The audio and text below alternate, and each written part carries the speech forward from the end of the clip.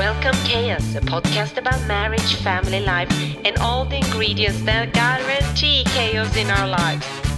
So, can we keep peace and happily ever after in the midst of all chaos?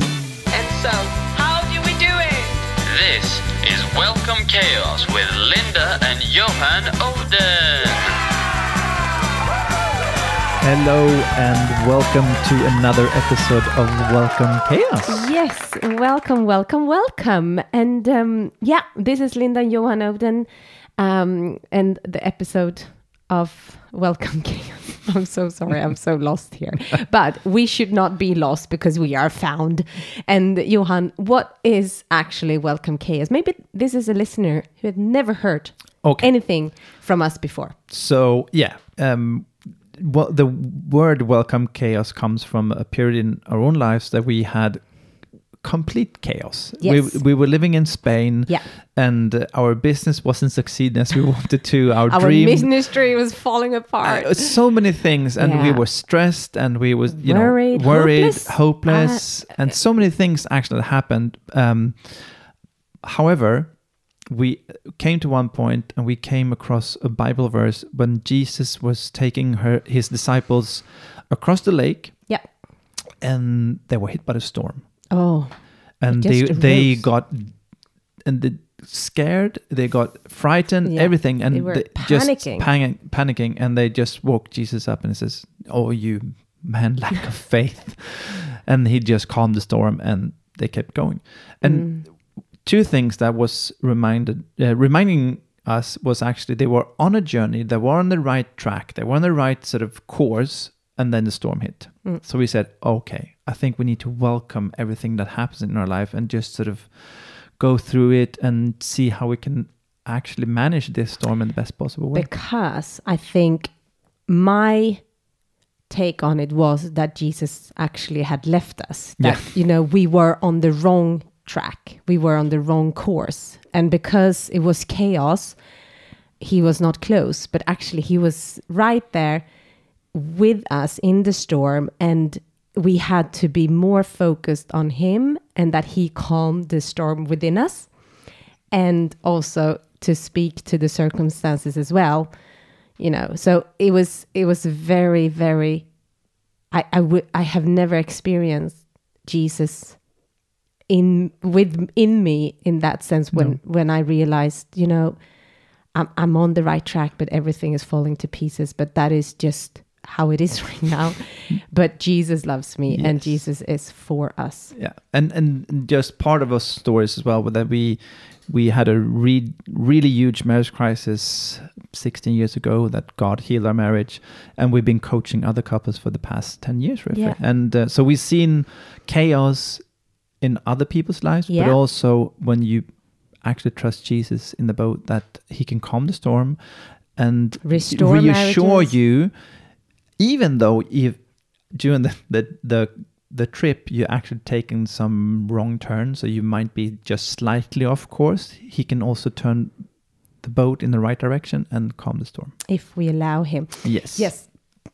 So that mess that we had to repent from was actually caused by ourselves. Was not, but that's another story. Actually, I think if you've never heard, I think if you go to the first podcast, we're talking about the mess that we created. It was not a mess from God or a storm that was completely handmade from ourselves. No. But we have actually come to our last podcast in a series that we have called 4 Lies That Steal, Kill, and Destroy Our Marriage. Yes. And the first one was a lie that, so we have tried to punch hole on lies that people actually live by as truths. We have experienced it ourselves, but also in our 10 years of experience in coaching other couples, that I can never forgive this, or I can never forgive that.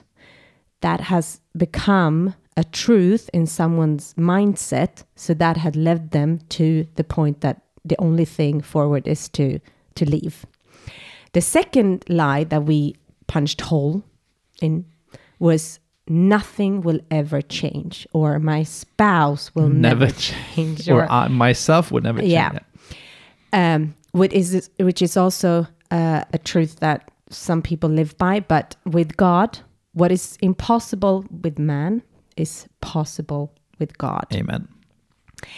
And the third lie, and that we talked about last week, was as long as I am happy, ... then everything will work out. Or that is, the happiness, the selfish, of life is me, myself, and I, which is also a lie that some people make decisions from. Yes. That point of view. But now, the fourth lie, and the last one in this series. We have grown apart and we have nothing in common. And that's why, ... Yeah, I leave, or I'm not in this anymore. I have to, ... So, what do you say about that, Johan? I think that a lot of people can actually identify with that. Even if maybe you're in that situation right now, or you have been in it. So or you have heard someone else. Well, I don't love him. Yes, we are not We're connected. just constantly doing the rat race or whatever. And I think that it could be so many things. People who actually feel alone in the relationship. Yeah. They don't. Loneliness is a very big topic right now. It is. I know that because you're a business coach. I know that you showed me last week a research or a study that was made that people feel actually alone in their work environment. Yes.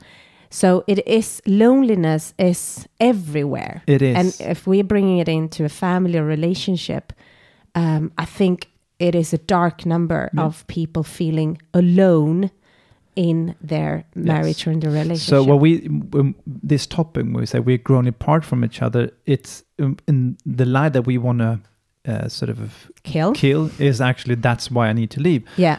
But we can identify and we can definitely understand that people in relationships feel alone. Yeah. And it could be they just focus on work. There's so many things that have actually made this situation. And so we're just trying now to identify how people maybe have come to this conclusion that they have grown apart and I don't love him anymore, her, or so, and then we can come obviously to the conclusion and what you can change. Yes, absolutely. And I think also another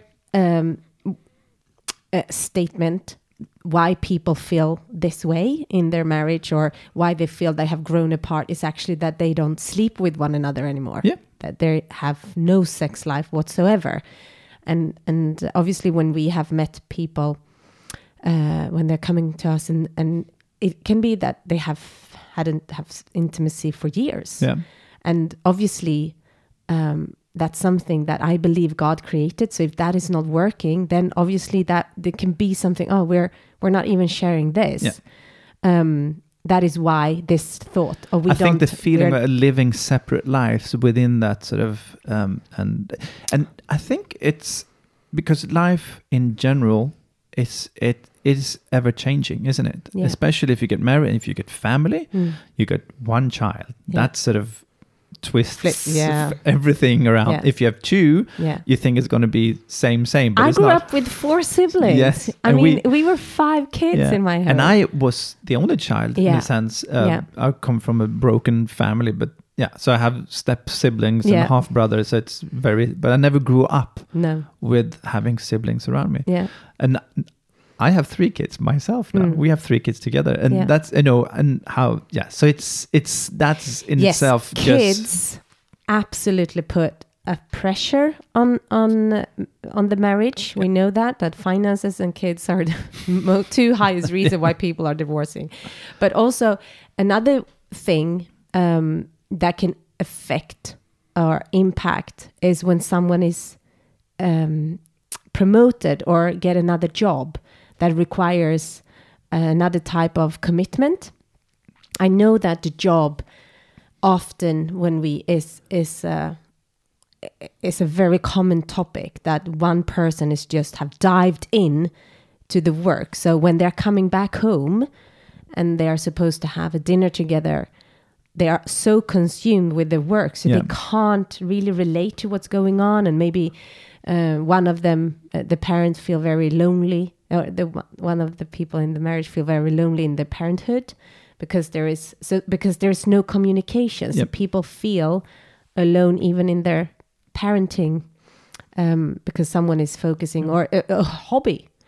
I know when we were, I think after Julie, that was when you realized that those golf clubs that you hadn't touched in years, it was better to just ship them because they, you just realized, it's going to take a while before I can go and actually spend just 5 seeing hours those golf clubs made me more stressful because every time I saw them, I should be playing golf. I should be playing golf. And that's sort of, Yeah. So, and that was, so there is, I think we have, if we were able in the beginning of a relationship to learn how to move into new transitions period, that would have been a successful key.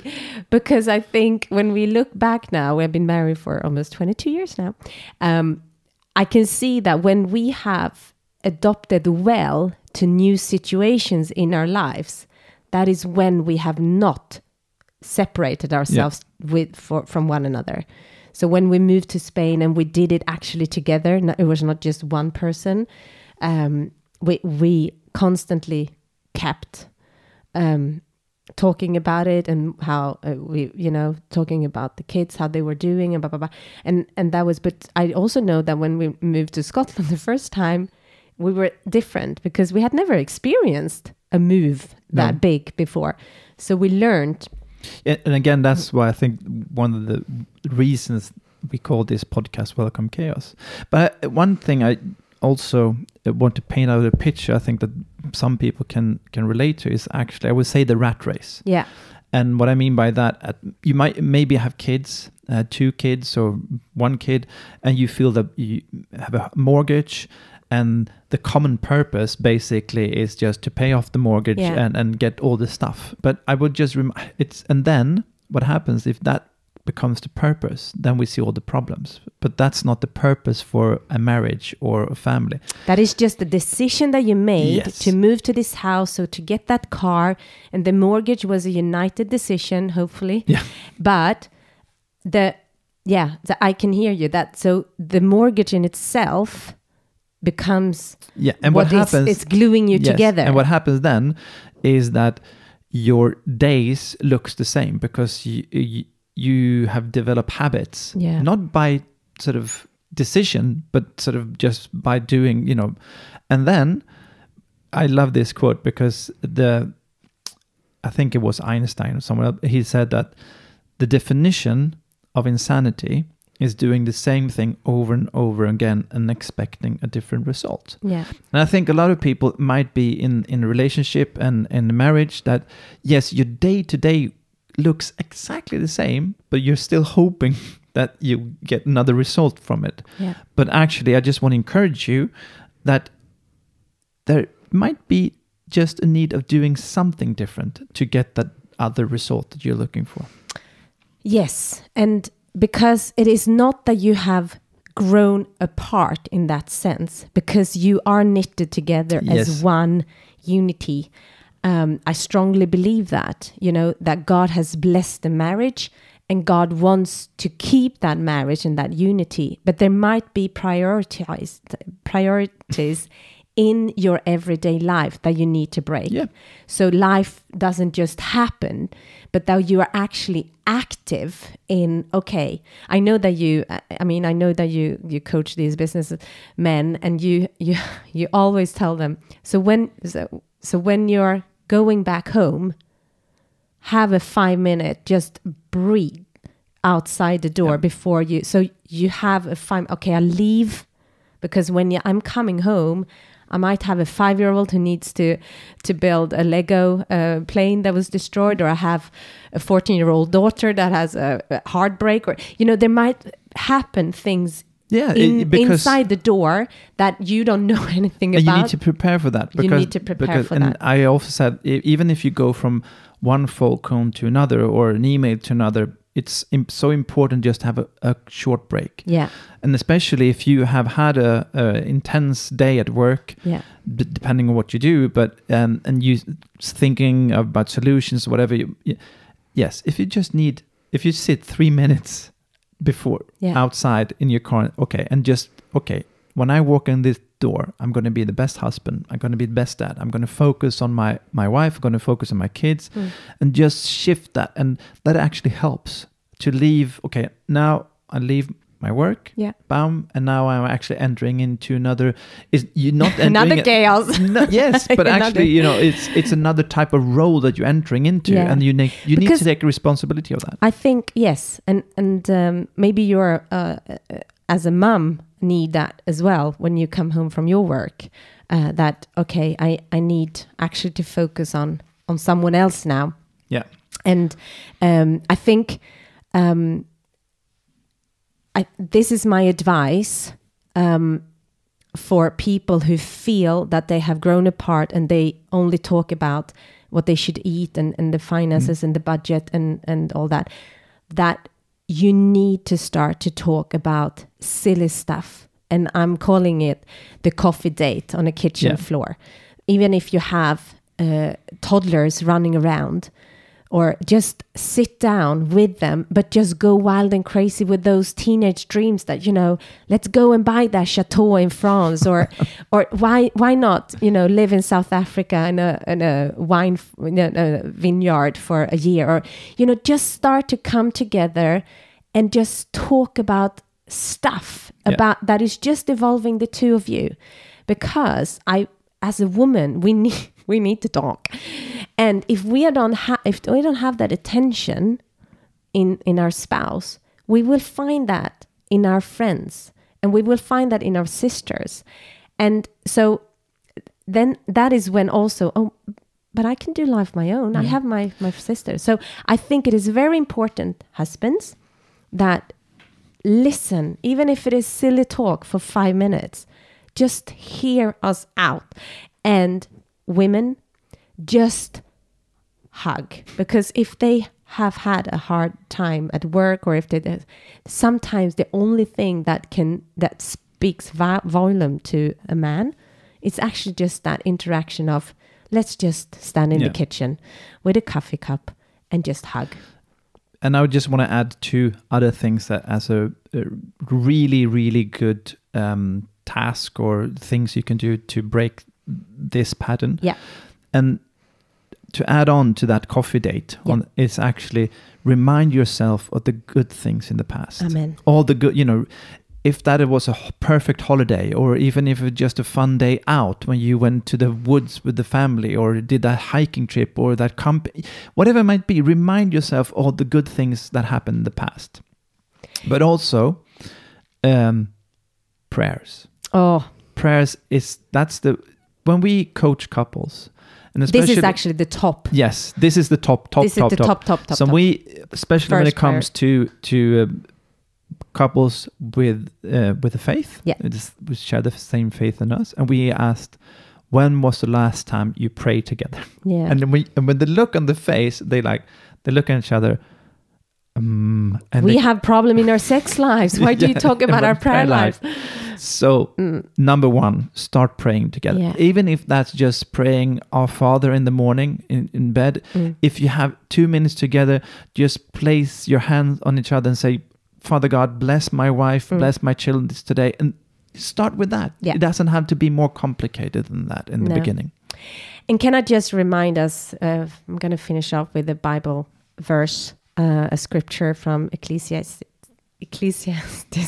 We're Swedish, by the way, if you didn't. So some of the words that you Englishmen have come up with are really, really difficult to pronounce. So whatever, it's from chapter 4. So I'm just going to read that. 2 are better than 1 because they have more satisfying return for their labor. Amen. For if either of them falls, the one will lift up his companion. But woe to him who is alone when he falls and does not have another to lift him up. Again, if 2 lie together, they can keep warm. But how can one be warm alone? And though one can overpower him who is alone, 2 can resist him. And here, a cord of 3 strands is not quickly broken. And I believe the third strand is God and prayer lives. And if you have that in common, then I'm